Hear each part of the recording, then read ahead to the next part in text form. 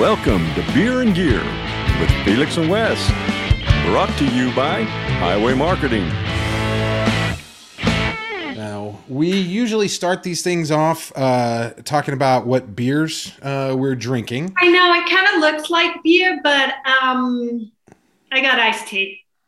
Well, you know, you're not the first one to not drink beer on one of these. Right. However, there has never been one that I don't drink on. So, Okay. You're allowed. You're a little later than we are here in California. Like when I first listened to the podcast, it was at 9:00. So I just automatically assumed that was the time you were like recording. When you listen to it. Yeah, of course. That's when we record, is whenever you're listening to it. So. we do the podcast around our drinking. So yes, 9 a.m. sounds okay. Absolutely. So I am taking part of the Oak Highlands Brewery Tejano Picano, which is a very nice brown ale with Texas pecan. It's made right here, right in Dallas, Texas. It's actually pretty fantastic. So, Felix, what are you partaking in today? You know what? I'm doing that thing where I know the guest is not going to be drinking beer. So, I'm drinking green tea today. Which is not to say I won't bring another. I will probably bring a beer later, but it's still early. We're doing this one earlier than usual, so I'm going with tea. Okay, and I got the green tea too. So there you go. I was listening to I had a Japanese funk record in the house, and I figured, what can I? Oh, green tea. It goes with Japanese funk for some reason. So, there you go. Everything goes with Japanese funk. Absolutely. Oh, so Daniela, what exactly? I mean, tell us your story. We always kind of, after we do the beer thing, the next thing we talk about is kind of how you got into this industry.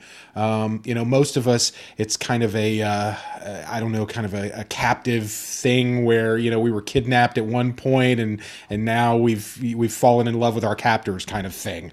But really, what got you into this business? I'm going to use that loosely. Business.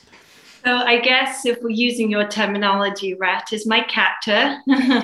Dave Rat and John Munson and all the team there.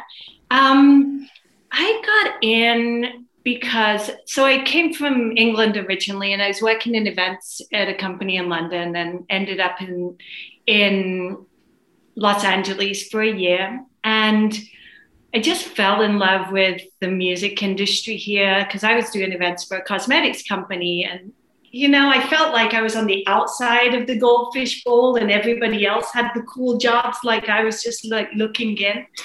And so all my spare time, I was just volunteering. And I bought my very first car from John Monson, who was the touring guy at Rat at the time. And so he was the first person that I really knew. And it was, I called him up and I was like, hey, I'm bored. You want to hang out? And he was like, okay. And so we'd find these adventures, and I started helping Rat just with small stuff on the side while I was working my other job with the cosmetics company. And then there came a first job, like a real job in audio, and that was with HHB at the time, and a guy called Doug Schwartz was managing that.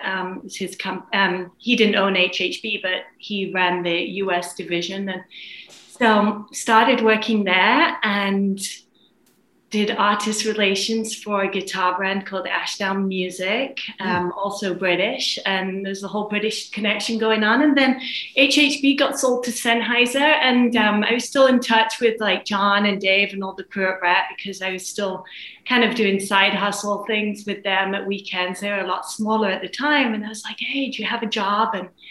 And finally, him, Dave, and Carrie were like, yeah, we actually do. Like, come join us. And so I started off at Rat, and at the time, what was I doing? I guess I just went to gigs and did press releases and things like that.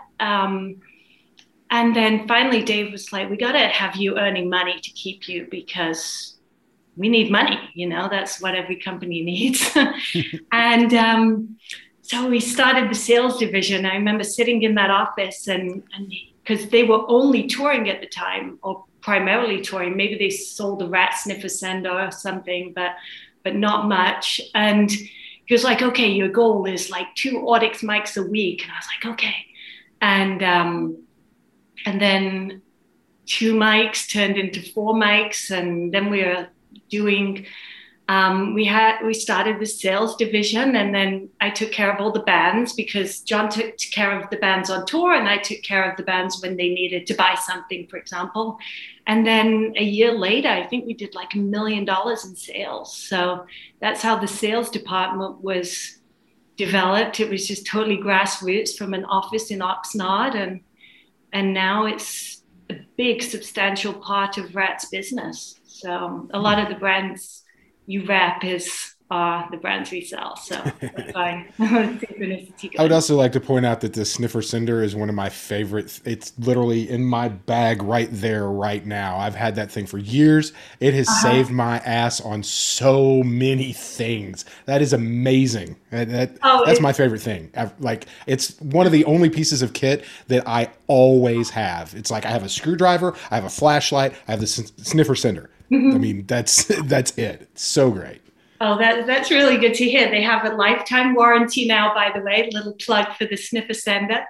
And I need another sticker though to put on there that says what all the lights are, because mine is just like worn away, and I have to look at hold it in the right light, and try to figure out what the lights mean now. Oh, so I'm gonna need another one of those. Yeah, no, anytime. Hit me up on Monday and I'll get you whatever you need awesome. And deck you guys out. It's so funny, that has become such a big part of Rat's business. Dave he's always building things. And I remember my very first week at Rat, he loves to take things apart and see how they're made and then put them back together again.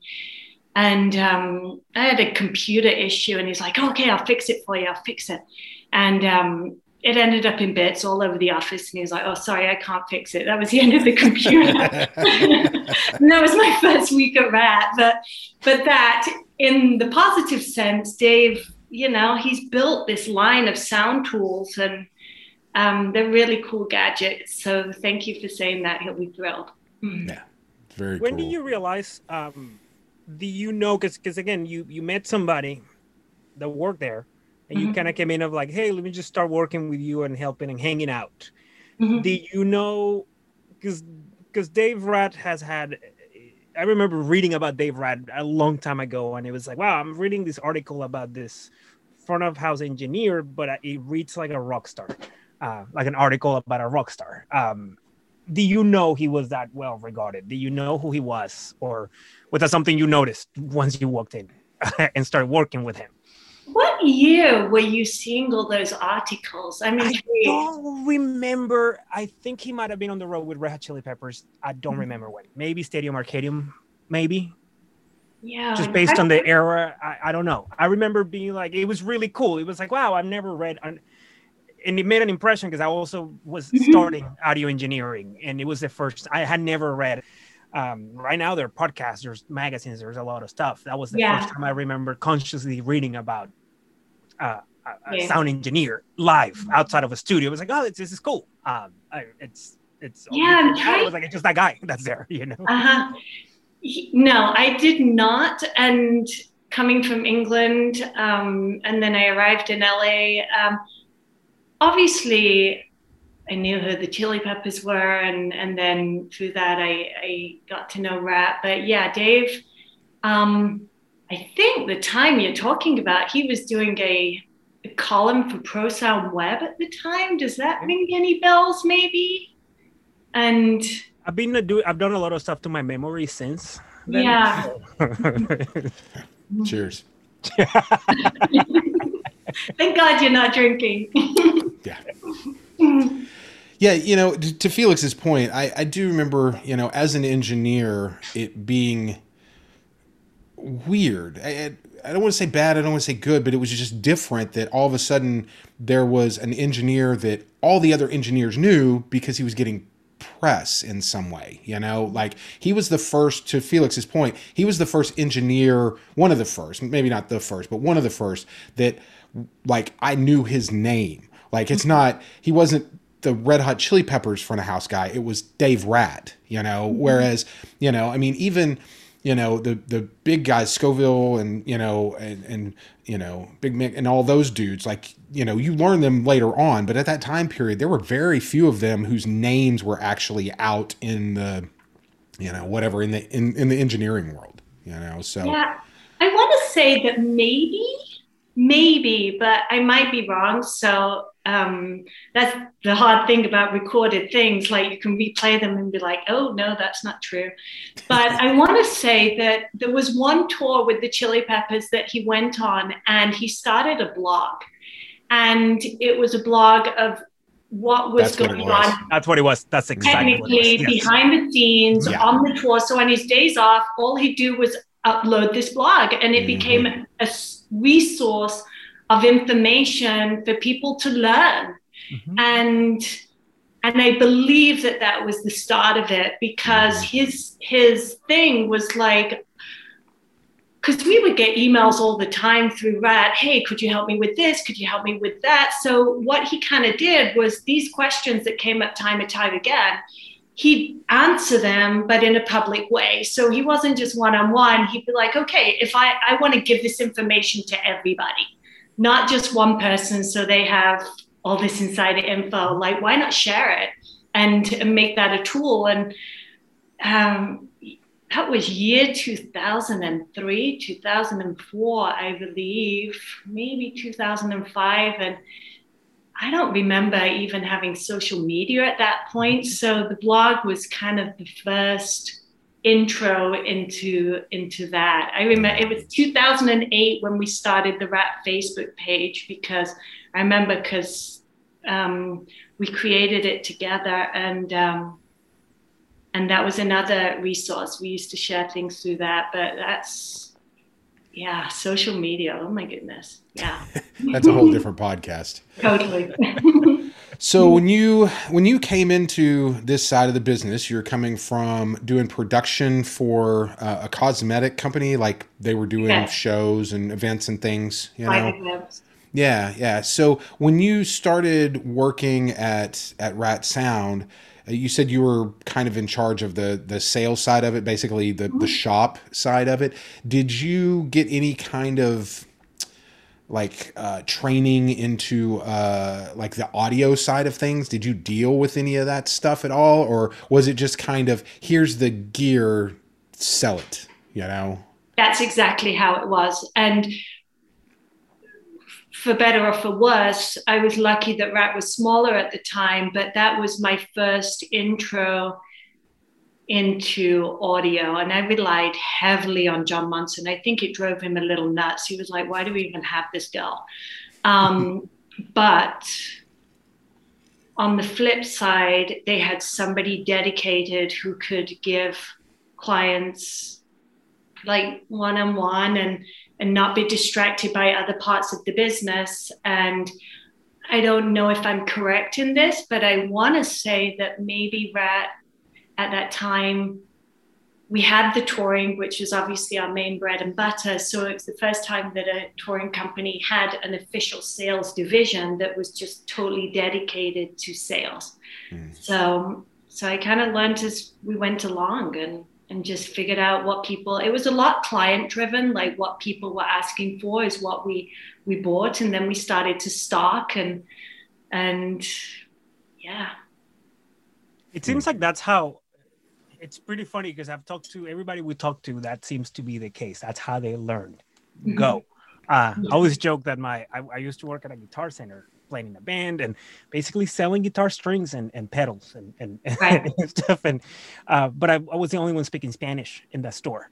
I think on all the stores in the Dallas area at that time. So it was kind of like I got, every time they needed translation, I would go, and a lot of it was on the Pro Audio side. So much so that at some point they go like, why don't we just transfer you and you sell Pro Audio? And I would never forget, it's a Monday, and I go in and I I used to translate for other people. My first question is, dude, what's a crossover? Because I've been selling crossovers for the last 2 months and I have no idea what it is. All I say is like, you tell him, ask him for a crossover. Do you want a crossover? Yes, he wants it. And then we sell it, but I don't know what it does, man. So, that's so reassuring to hear, because I thought I was the only one. Everybody I speak to is like doing it in school or doing it wherever, and it feels like younger because now the information is out there and it's more established. The younger generations are definitely studying more and learning more, but we keep hearing of people. I mean, Wes is probably the first one that he went from playing in a band to start doing sound for people, and you probably learn more, Wes, on the go. Yeah, you're just, everybody says this. I mean, it's funny. I mean, I say everybody, that's a big generalization, but many of the people, so many of the people that I know, they got into this, they fell into it backwards. And it was really just somebody came up and said, hey, can you do this? And they went, sure. Yeah, I can do that. And in their head, they're like, I have no idea how to do that.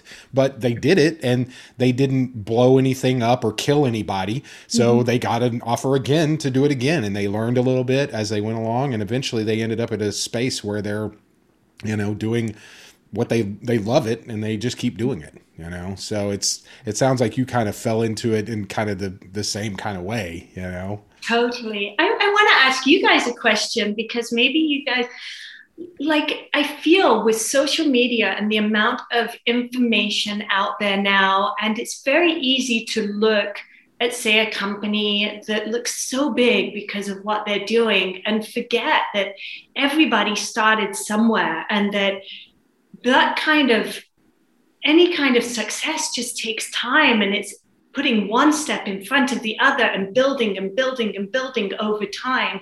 I just feel that some of the people I've talked to, they get disheartened because they think, oh, it should be this way, like immediately. But no, in order to create something or learn and create a business, you have to just keep plugging until And to me, be willing to change what your idea of success is, like for the longest time for me as an engineer, it was like, oh, I'm going to go out on these big tours and I'm going to do all this stuff. And after I had a family, I got to the point where it was like, oh, success for me is being able to do the thing I love and still see my kids, like that it changed, and along the way, I always make the joke, do it for the story. Along the way, I did a lot of crazy things that I have great stories about, but at the end of the day, they all led me to be on a different path than I thought I was going to be on when I started. So if you're willing to adapt to that change and be willing to see that maybe what you think now is quote unquote success in 10 years, that might be something completely different, but that doesn't make it invalid, 100%. And I think you only learn what you like and don't like by doing. And we get a lot of resumes for people who want to go straight on the road, but then maybe on the road it's not exactly what they think it is when you're up at 4 a.m. loading out a show, and maybe they're more suited to the sales side or whatever that looks like for them. I love that point that you just made. Especially when you mentioned social media, and this is something I noticed. I clearly remember talking to a good friend of mine he's a performer, and what seemed to be on top of the world and nothing but success, what you see in social media. You see a snapshot of their day. I'm taking a little part of my day to look at that little snapshot, and we're talking, and what's not on the picture is, it's on the picture that he just played national TV and all this stuff, but it's not the fact that has a newborn baby, haven't seen in 2 weeks, and it's been difficult, and it's just really grueling, and it's really hard work. And I think the same applies to a lot of companies and successes you see. I do see a shift in a lot of the conversation that people talk more about the struggle And I think the stories definitely show that I think social media allows you to do stories and you see, oh, this is what's behind that picture. And some people are honest enough and candid enough to share that. Yeah. Well, and I think the pandemic has really brought that out too, because we had so many people on this side of the industry that were at home and they had to figure something out, So I think, and we've talked about this before, that the whole sound industry kind of raised everybody up and kind of all came together, and a lot more of those stories came out where, they were people who are out on the road could say, yeah, I mean, this is the first time that I've gotten to hang out with my family for any kind of extended period of time. And it's amazing, and it's really hard not being there for them. And, like all the things that, I'm in terrible shape, because I'm just getting beat up every day. And, all those stories kind of came out because we had time to take a breath and tell them. Yeah, I agree with you. The pandemic changed a lot of things, and yeah, it's been hard. How was it for you guys? Because you probably had a lot of big tours and big plans for last year. We did, and I'll speak for myself rather than RAD as a whole. So the first like month or two, I was just in shock. And I remember Dave at the beginning, he called me up. It was around end of March, I think it was. And he's like, okay. And I was like, what? And he's like, I've done some research into pandemics from like when pandemics happened, like the very first pandemic. And I'm like, okay, continue. And he's like, every single ounce of my research, I think that this is going to last 18 months. Mm-hmm. And he's like, so we got to figure out a strategy. And off we did. Based on that information, like we put in place an 18-month strategy for RAD that we knew that touring wasn't going to happen. We hoped that he was wrong, but just based on everything that he'd like researched and just discovered, he was like, we have to just prepare that this isn't going to come back. And so, it was very hard. And thank goodness RAD was diversified. We had sales, we had installs, and we have touring. So we have 3 separate parts of the market, and sales and installs, for whatever reason, like in California, you could still, and contractors, I guess they were covered too, you could still do that. And thank God we had that luxury of being able to continue with that side, which carried through the pandemic and kept RAD thriving, But if we talk back to social media, it's like, I got an email from somebody and they were like, oh my goodness, it looks as though you guys are rocking out. And yes, in certain respects we are, but we're not all hanging out like it was a year ago. It's been very difficult. So does that answer your question? I kind of feel I've gone off in a tangent.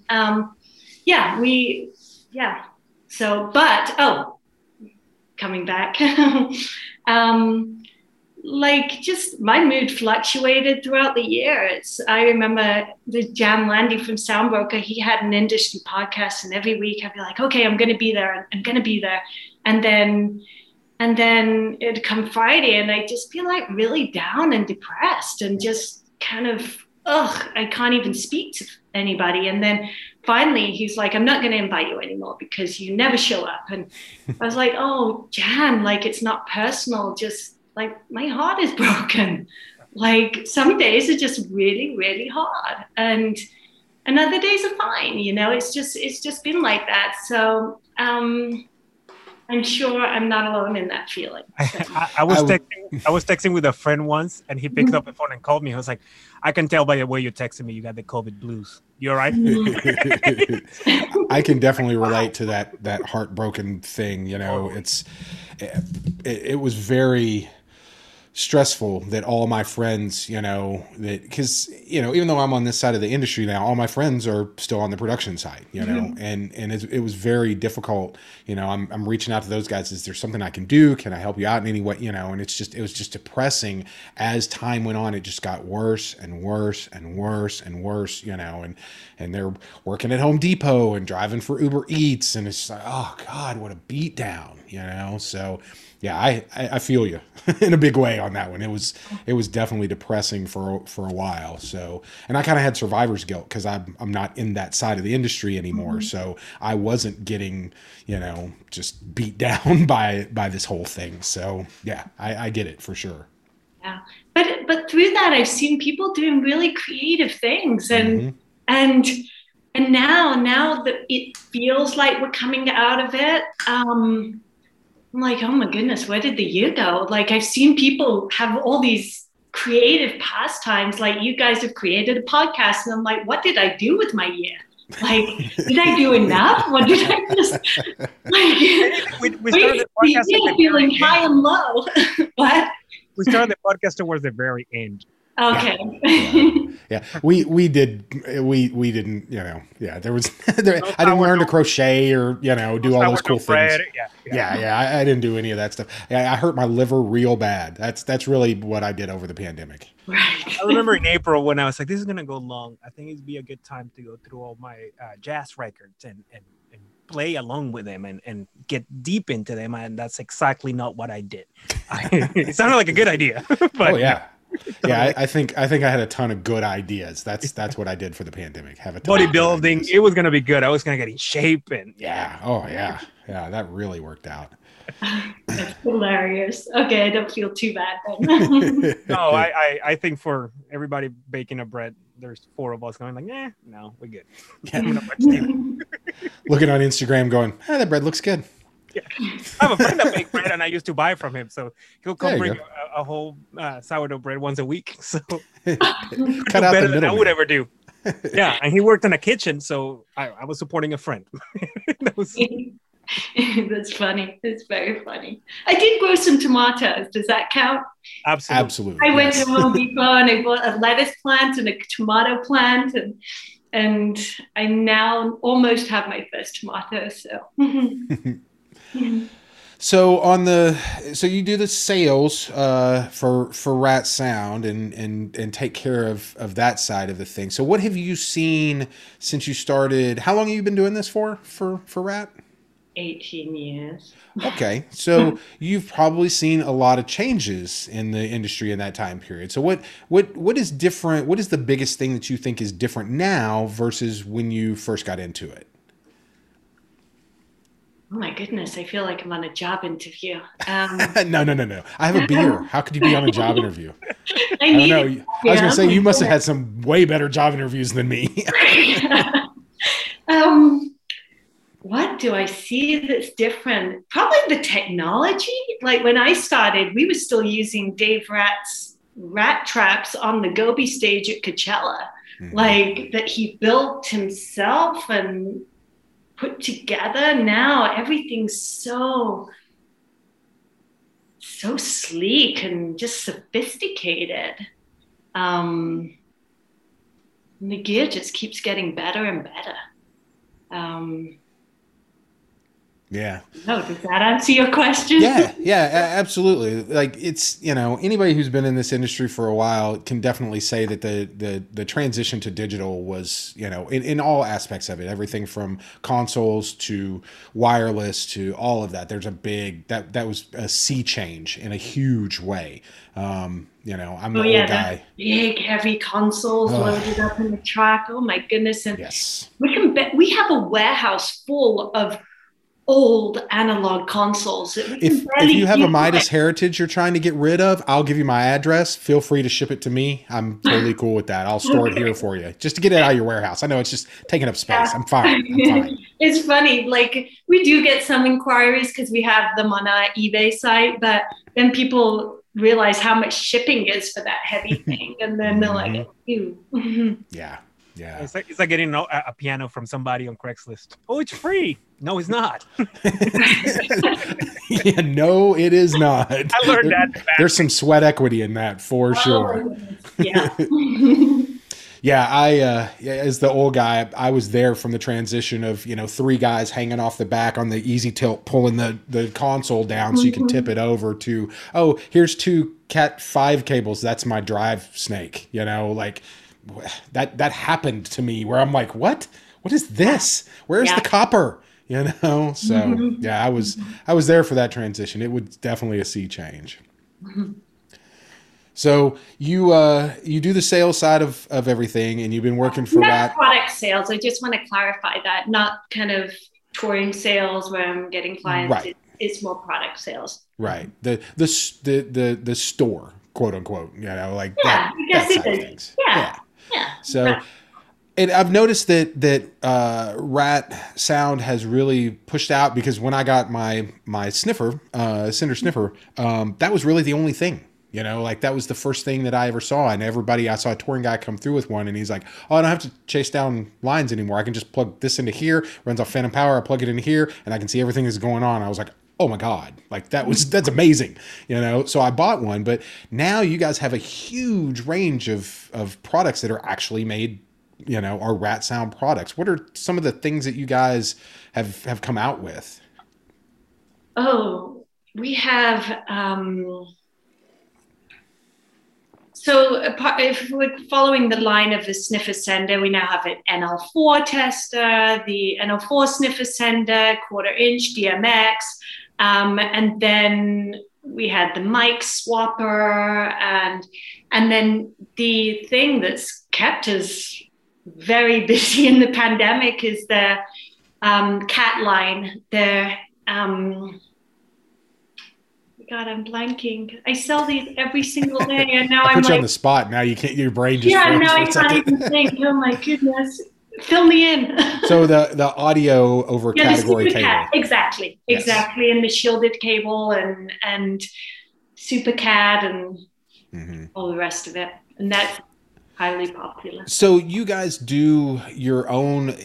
Correct me if I'm wrong. You guys do your own category cable, like tactical cables and that kind of thing for runs, and it's some kind of specially formulated thing. Like looking at the website, it's kind of hard to tell. So give me the scoop. Okay. What is up with that? As a nerd, I really want to know. The Dummy's Guide to the SuperCAD cables. We have 3 in total right now. We black and purple. The purple was the first one that came out, and Dave, I think he chose the color because it's kind of cool, or maybe that was the only color that they had. It coils like a mic cable, and really flexible and just great. And he did his research and all the rest of it. Then we have the entertainment grade, which each separate wire is shielded. So and that you can drive over it with a truck and it would be totally fine.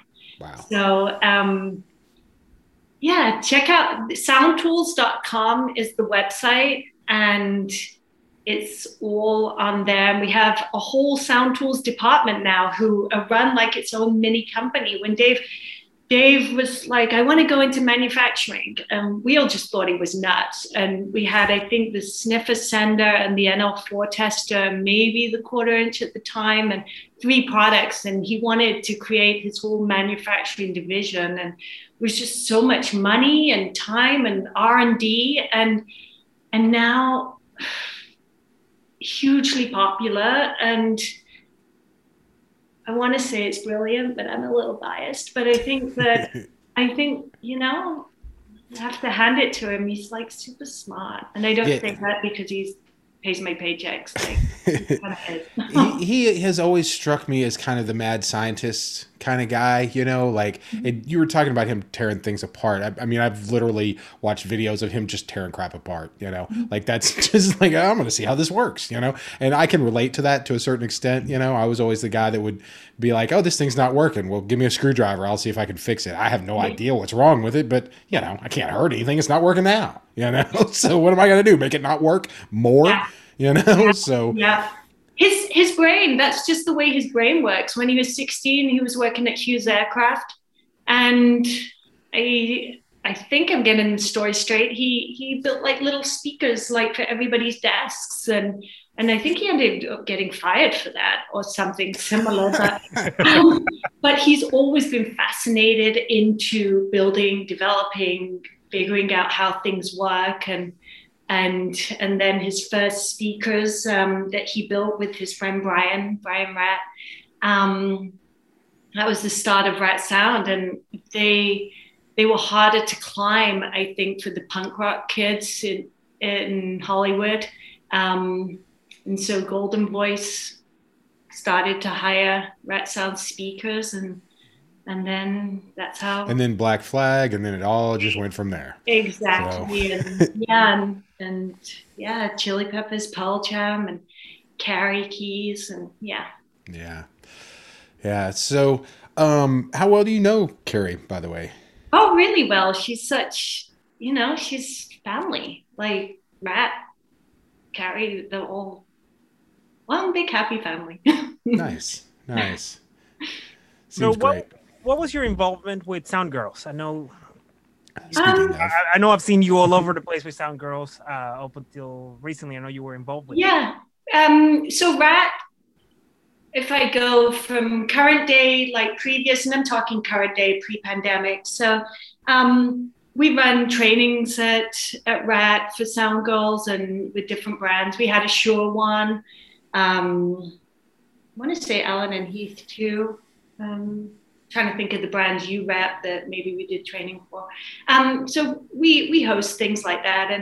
And I've been friends with Carrie since almost when I started in the United States. She was one of the first people that I met. We're going back to that conversation. And I remember when she started Sound Girls, she'd just been on a panel with a bunch of women, high profile women, and had such a great time and realized how powerful it was for women to be sharing their stories and to know each other. Like a lot of the people on her panel had their paths had never really crossed before. And so all of a sudden they were thrown together and they're like, wow, why aren't we all friends? And so there was that going on. And then separately, I'd asked Carrie, I'm part of this charity called Step Up, which is down in Los Angeles, and they do a lot of work for at-risk teens and showing them, because they believe that you can't be what you can't see. So you have to have either role models or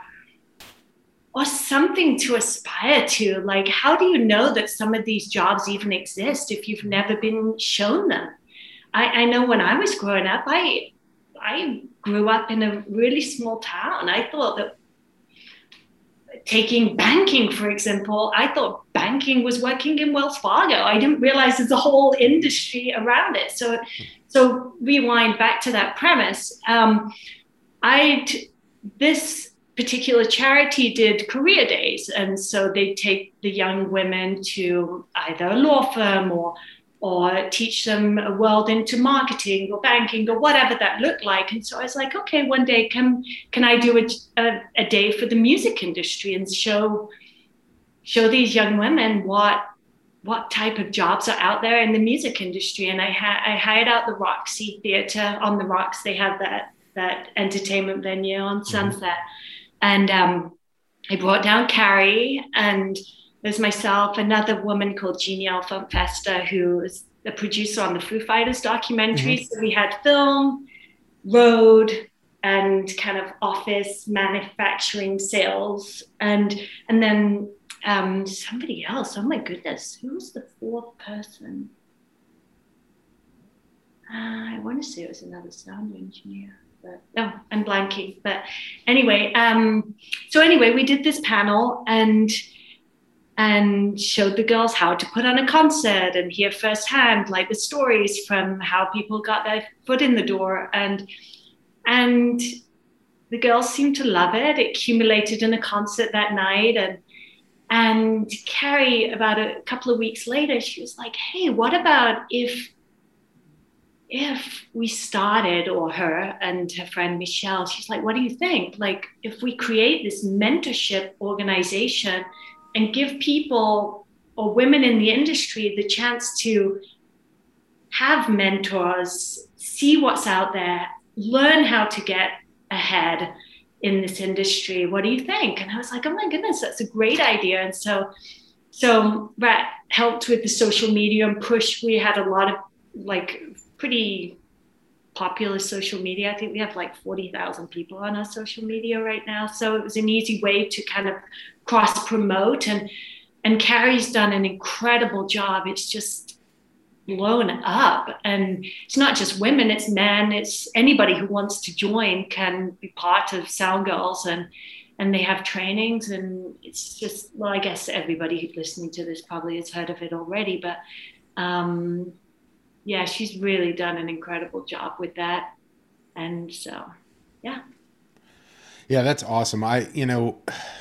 Having worked in this industry for the amount of time that I have, I vividly remember the first time that I had a female monitor engineer come in, and I had a whole conversation. I had two conversations with her. One about how women can hear higher frequencies better than men. Like it's a thing. It's science. It's the way that your ear works, and how women would be better at this job than men. And two, she told me a whole story about how she's just tired of every time she walks into a venue, people think she's the girlfriend of the guitar player or whatever. She's like, no, I really do this job. And they would laugh and be like, oh, you're so funny. No, seriously, where's the engineer? And I'm just like, oh, that's gotta be terrible. And she's like, yeah, pretty much every day. Just sucks. And I'm just like, oh my God, I feel so bad. She's got some great stories. You should have her on, because she's... I was going to say that she drink beer. I didn't... Does she drink beer? I don't know. You'll have to ask her. Sounds perfect. So, well, that's cool. That's interesting that you were kind of there at the beginning of all that, because that's something that's really, I feel like, again, during the pandemic, it feels like that has really expanded and become more kind of inclusive and larger than it was pre-pandemic, because again, we all had time to do things that weren't involving everyday 15-hour days, so it feels like there was more of that going on. Yeah. The network is amazing. I know a few times when I get a call, being a sales rep, it's happened that I get a call on a Thursday. Somebody needs a sound engineer for tomorrow for a private event, and my line is usually, I go to Willa Snow here in Austin. She's with Sound Girls, and immediately within very, very quick turnaround, she has 3 names to give me. She posts it on a board. She goes like, I got somebody, and pass the information along. Yeah, it's been really, it's really cool to see how connected the group is. There's some really incredible women involved in doing great things for the industry. Yeah. Will is definitely a friend of the show in a big way. She was our first. She was actually our first podcast. So she's fantastic in so many ways. Yeah, I listened to it. That was the one I listened to at 9:00 in the morning on my drive to work, and but yeah. Oh, these people are drinking at 9 a.m. This is crazy. Yeah, I think it was early. It was like 8 a.m. in California. And then, I was like, and then you were like, okay, we drink beer. And I was like, oh. Well, we are in Texas, so, we start early. Daniela, this has been awesome. So glad to have you. Thank you for inviting me.